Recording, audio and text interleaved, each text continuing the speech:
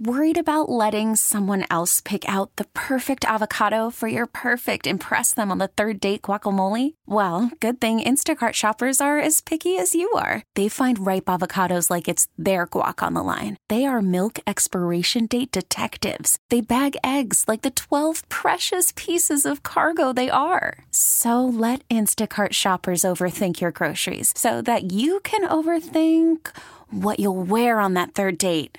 Download the Instacart app to get free delivery on your first 3 orders while supplies last. Minimum $10 per order. Additional terms apply. This episode is brought to you by Progressive Insurance. Whether you love true crime or comedy, celebrity interviews or news, you call the shots on what's in your podcast queue. And guess what? Now you can call them on your auto insurance too with the Name Your Price tool from Progressive. It works just the way it sounds. You tell Progressive how much you want to pay for car insurance, and they'll show you coverage options that fit your budget. Get your quote today at Progressive.com to join the over 28 million drivers who trust Progressive. Progressive Casualty Insurance Company and Affiliates. Price and coverage match limited by state law. It's Sean and RJ along with Bobby Belt here on DFW Sports Station. All the Tolos loving that Peyton buzzed Rod Marinelli in our history quiz. I just want to know, how did you know that was the wrong answer? I didn't give you the answers. Are you... No, you said, no, it was, and so I buzzed. Yeah, he never would have prematurely buzzed. He had his finger over the buzzer. He was just waiting for it is what it was. Waiting to light up Rod Marinelli. Let's bring in Babe Laufenberg, Cowboys color analyst on the Diamond Factory hotline. He will have the call Monday night. He doesn't like that they're playing this on Monday night. We already discussed his tweet. We brought it up with Jerry Jones as well. Good morning, Babe. How are you? Good morning. Great. And let me just tell you very briefly, I listened to Rod Marinelli there. I love Rod. And I would not have been offended if I got a text from Peyton Russell, your producer, saying, hey, babe, we're not going to need you this week. We're going to extend Rod Marinelli's segment into what is typically your segment. I would have said, totally understand. Babe, let me ask this. Is there another coach as different on the field versus off the field that you've ever been around than Rod? Oh, wow. I guess there's a few, but certainly he's on the short list. What I really love, I'll never forget this, and Rod was great to me. I'd go up, talk to him about things and game plan and defense and why you do this. And what I always loved about Rod Marinelli was anytime you asked him a question, not just me, anyone, he looked you straight in the eye, and it looked like it was the most important question he was going to answer that day. I mean, just locked straight on you. So I always appreciated that. Okay, so we're in training camp a number of years ago, whenever it was, but obviously Coach Marinelli was coach on the D-line. So he's out there and he's screaming at him. He said, I am not going to – now there's some expletives in there, as you guys know, right? I am not going to put up with this bleep. I'm tired of this bleep. I'm not going to tolerate it anymore. This is the end of this bleep going on. I'm not having this bleep. I went up to him after practice. I said, Coach, I said, it was – and it sounded like it had been going on all year, right? First practice, and I am so tired of this. So that will always stick out of my mind. He said, you can't let up on these guys for a minute. Yeah, Marinelli, my favorite drill all the years in Oxnard was just O-line, D-line, one-on-one or group with Marinelli right there. Pass rush drill. Pass rush drill. That was the best. All right, so why do you have such a strong opinion that this game should not be played on Monday night? Well, I think everyone should, and that doesn't mean they should agree with my opinion, but I just think it's ridiculous to put this thing on Monday night for any team. Yeah. Cowboys are going to get back, we'll be on the charter. We're going to get back somewhere around 3:30 in the morning, right? Give or take probably 15 minutes or something. These coaches have to go in and get ready for a game plan on a short week. And even Tampa playing at home, it'll be a little bit different for them because, they're going to go back to their own beds. They're going to get to bed at 2 o'clock in the morning or something. You can go up and have your work day. These coaches are not going to get to sleep until 5 in the morning, somewhere around there. And they're going to be right back in the office having a game plan on a short week. And I just think, hey, during the regular season, everybody goes through something in the schedule where it's not perfect, right? We know that. And if you're the Cowboys, you can go through a lot of that because you're always on these primetime games, right? So I just think you can't look at this and say, how do we do this to this team? Because the Cowboys will most likely be on the road in the second round, right? If they win. So you're going to come back on Monday morning, well, really Tuesday morning, and get ready for a game that you're going to have to travel to. Could be San Francisco, could be Philadelphia. And you're going to have to travel there on a short week. And I just think it puts you at a competitive disadvantage. And I just think in the playoffs, everything has to be geared toward making it just Fair. as even as as fair as possible for the teams. Again, regular season, 17 games. There's going to come a time where you're trying to schedule all these games, whatever it is now, 271 used to be 256, where hey, it's not going to match up perfectly for you. But that should not be in the playoffs. Way too much at stake in these playoffs to do that. That's my opinion. Yes, sir. Babe Laufenberg here on The Fan. Always like taking advantage of your film study. Did you watch Game 1 again? What do you take? I'm only laughing. I was talking to Peyton, your producer, on the break, and I said I just looked at the whole game again last night. Yeah. All 22. And, and they throttled them pretty good. The one thing I kind of forgot from Game 1, Zeke ran the ball pretty well. He only had a long run of 7. But he had 52 yards on 10 carries, and it was a bunch of 4 and 5 and 6, and he ran the ball fairly well against them. Actually, I'd say very well. Obviously, they got behind, and the game turned into a passing game, so had to kind of get away from it. Now, as we all know, we're 4 months down the road, so a lot of things have changed. But they ran the ball better than I thought, and then they just locked him up, and CD got frustrated. You could just watching the tape, you could just feel the frustration again. They took him out of the game, not by doubling or anything. Cowboys ran a bunch of option routes with CD in that game, and they just didn't look very good. I don't even know if they run them anymore with him. But Cowboys were kind of feeling out their offense and their way through that thing. But certainly did not play well. What have you seen from the Bucs offense on tape? Well, they never really hit stride until, if you watched 2 weeks ago, and Mike Evans had 3 touchdowns. I mean, Evans only had 6 touchdown passes, or receptions, this season. 3 of them came in the Carolina game, right, and had 200 and change, but they have not been able to run the ball. They really don't try. They were last in the NFL in rushing, which I think bodes well for Dallas because, as we all know, the weak spot, up until the corner situation evolved a couple of weeks ago, has been the run. And when Tampa Bay came in here the first time, and Mike McCarthy has said it many times, you kept waiting for Tampa to throw the ball in that Game 1 this year. And they came out the first series and ran it. And I was like, okay, well, they showed something. Now they'll start throwing it. And they came out second series and ran it. And they ran it. So they kind of went away from script in that first game.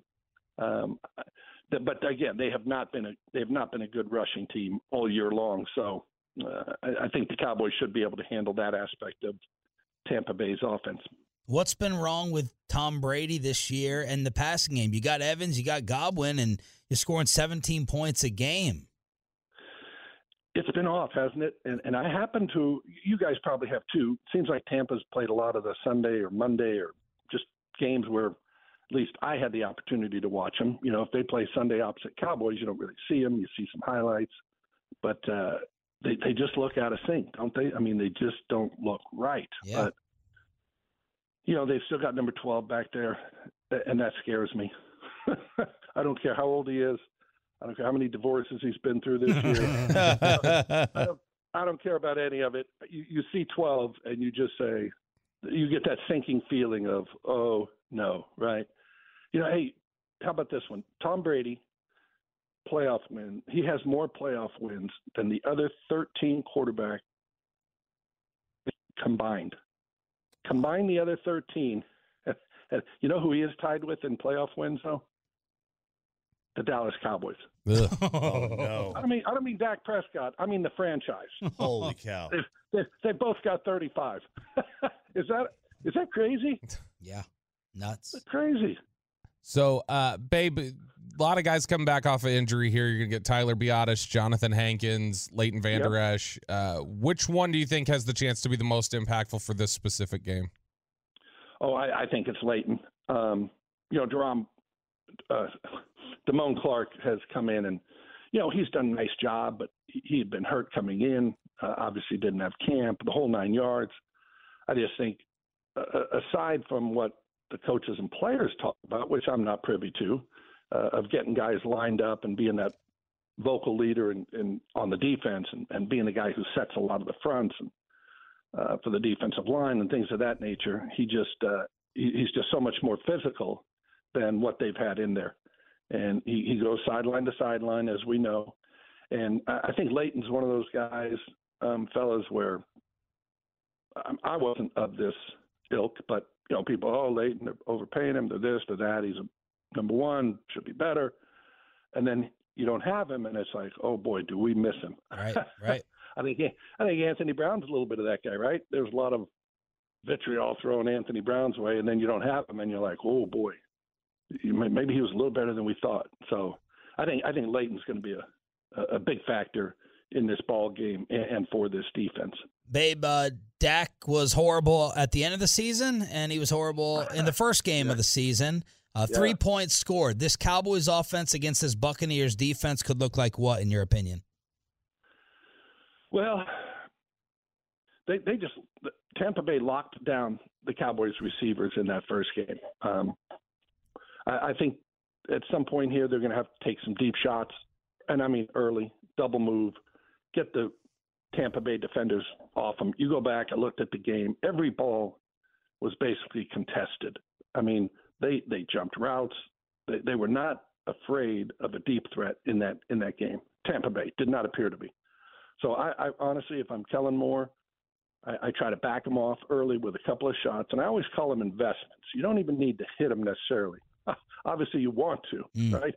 But all of a sudden, when that corner realizes, oh, geez, they may try to run by me here, they play things a little bit differently. I think T.Y. Hilton, I would have him more involved in this game because if you want to talk about somebody that can run by you, even at 33, it's still T.Y. Hilton. Noah Brown, maybe the best route runner, but he just doesn't threaten anybody with his speed. So they're going to be jumping all those short and back them off a little bit with a couple of double moves early. Don't wait till the fourth quarter and then play the game from there. Babe, last one, few seconds left. Your thoughts on the Mike McCarthy job security that we may or may not have started Tuesday?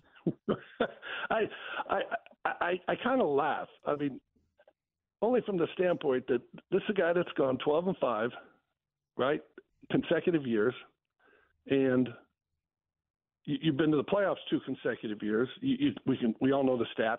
No coach, no team. The Cowboys haven't made it.